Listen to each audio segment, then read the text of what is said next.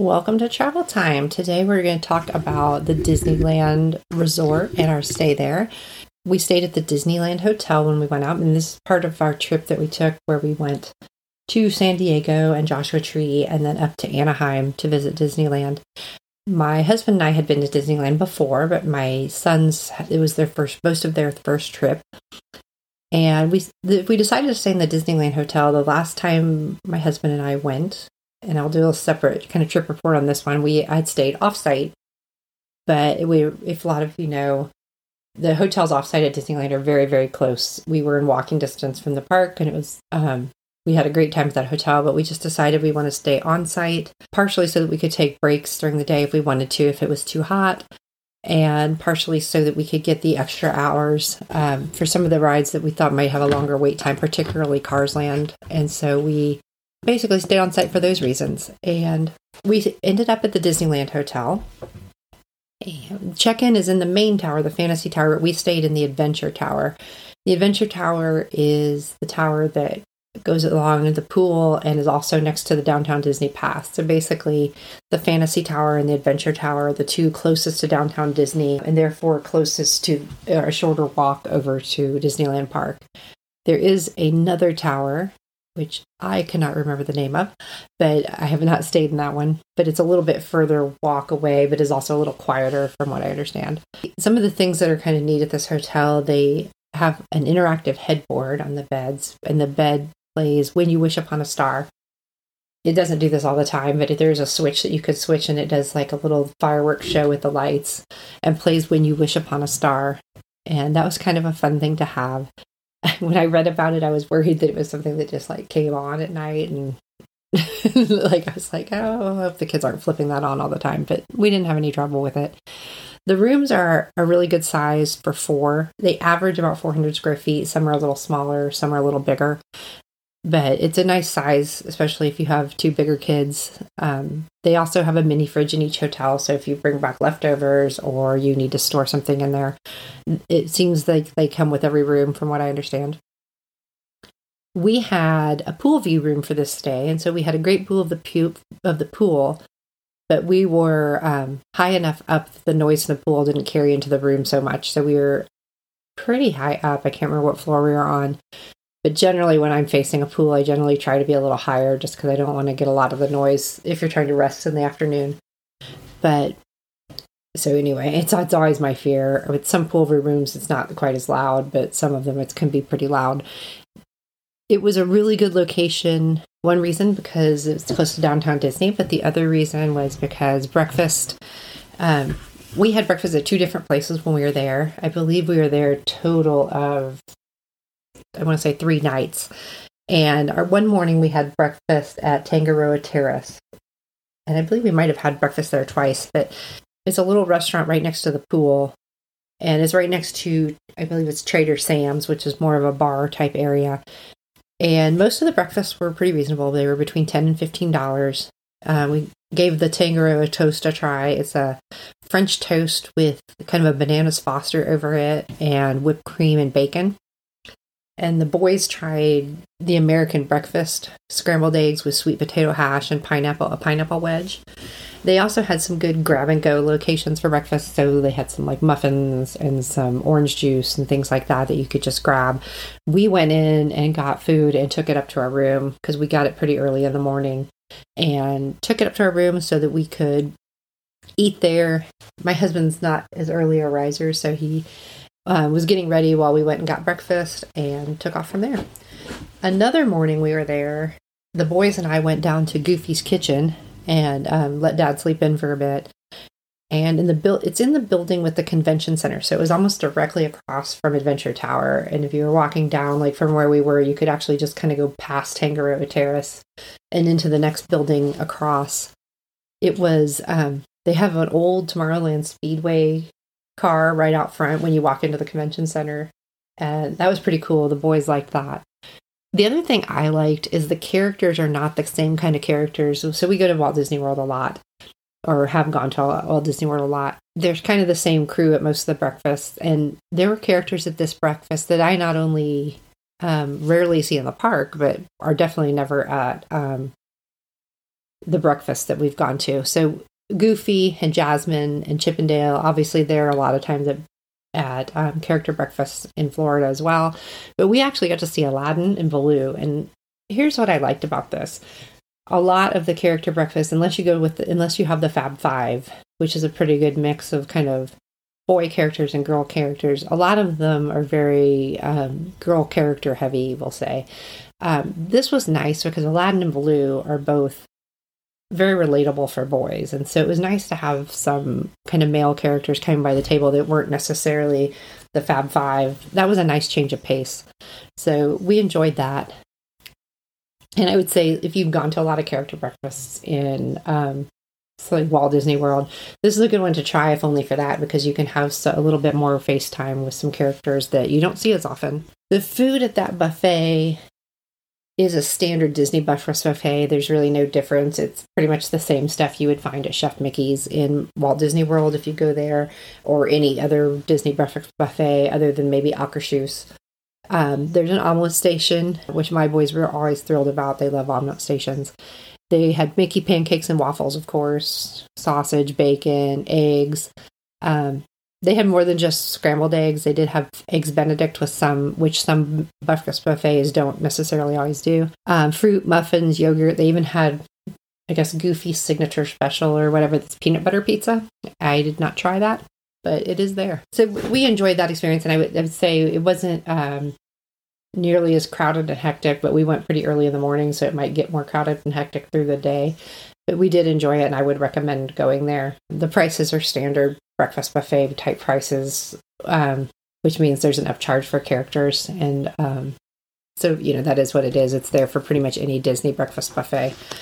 The pool was a nice pool. There's a slide for the kids that they enjoyed. We took a couple of afternoon breaks to swim because of heat, and swam in the evenings a bit, which was nice. They do also have, as I mentioned briefly, early entry for Disneyland hotel guests, and they call it the Extra Magic Hour.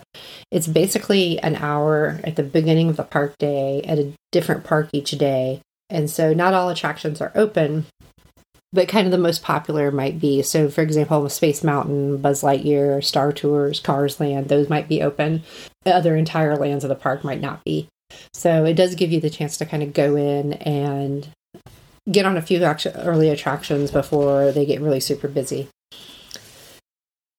And as I mentioned, we arrived from Joshua Tree and got checked in. We decided to give the kids their first glimpse of Disneyland that evening on mid-afternoon.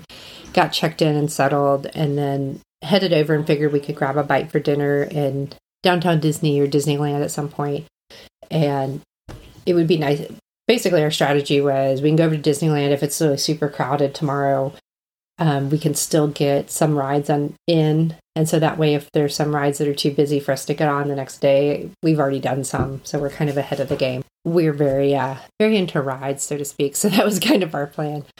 We went in, and one of the things we did was ride the Tomorrowland Speedway. The boys had wanted to get the driver's licenses that are there because those aren't available at Walt Disney World, but the machine was broken that day, so we didn't get those.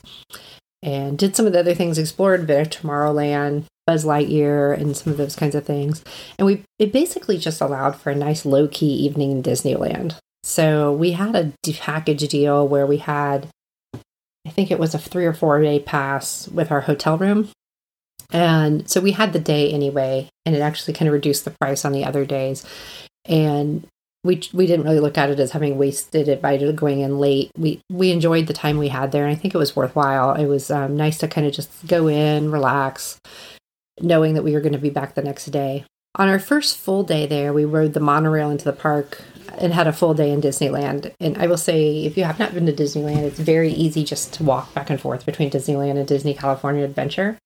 So you can very easily park hop, so to speak. So if you want to do something at Disneyland and maybe go over and catch a parade or a show, it's extremely easy to do at Disneyland.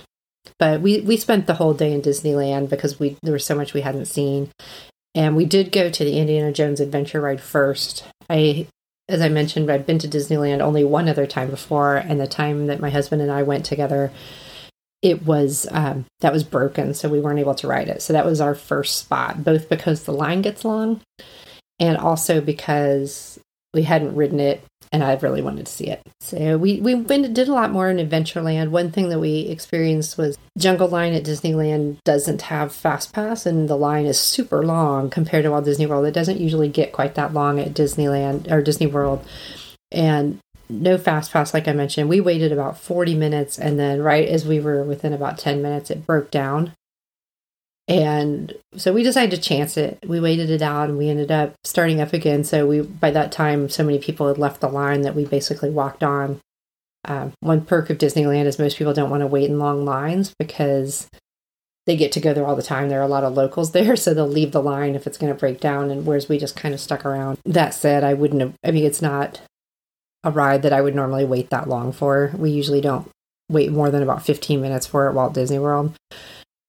So it's fun, but I don't know that I would do that again. We ended up riding Pirates as well. That was not a bad wait. It moves really fast, of course, and we enjoyed the longer version, which the boys' first time. My youngest is not a huge fan of Space Mountain in Florida, but we did try Space Mountain in California as well, because the setup's different where you're side to side rather than front to back. Still was not a fan favorite for him, but they did both love Gadget's Go Coaster, and they rode it so many times. So they rode it maybe twice on the first day we were there, and then we went back another day, and it was the day we were going to be leaving after we left the park. And so my husband was packing up the car and was going to meet us back in the Toon area. And they must have ridden it like 6 or 7 times, and it was hilarious. They would just get off and run and go do it again. And it's kind of a silly little coaster, but they had a blast doing that. And they were older, so it wasn't even just kind of the kiddie aspect of it. It was fun. I will say one of my favorite things about Disneyland is the food is so much better than the East Coast the Walt Disney World version. It's really stepped up a notch, and you can get so much more than your typical burgers and fries and stuff like that. One of the places we ate was Bengal Barbecue, which was probably my favorite, just kind of quick service stop at Disneyland.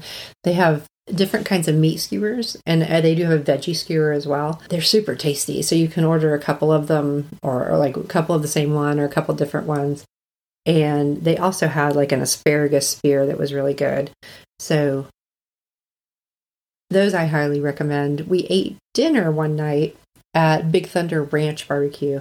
The food there was terrific. I will say it serves family style at picnic tables outside, and it was plentiful, and I just thought wonderful. The dinner is followed by kind of a stage show with sing-alongs.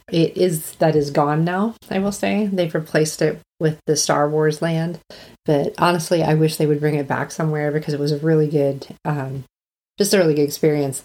Just enjoying the food and the picnic table atmosphere and everything. It was sort of similar to the Hoop-de-Doo setup, but the show wasn't as elaborate.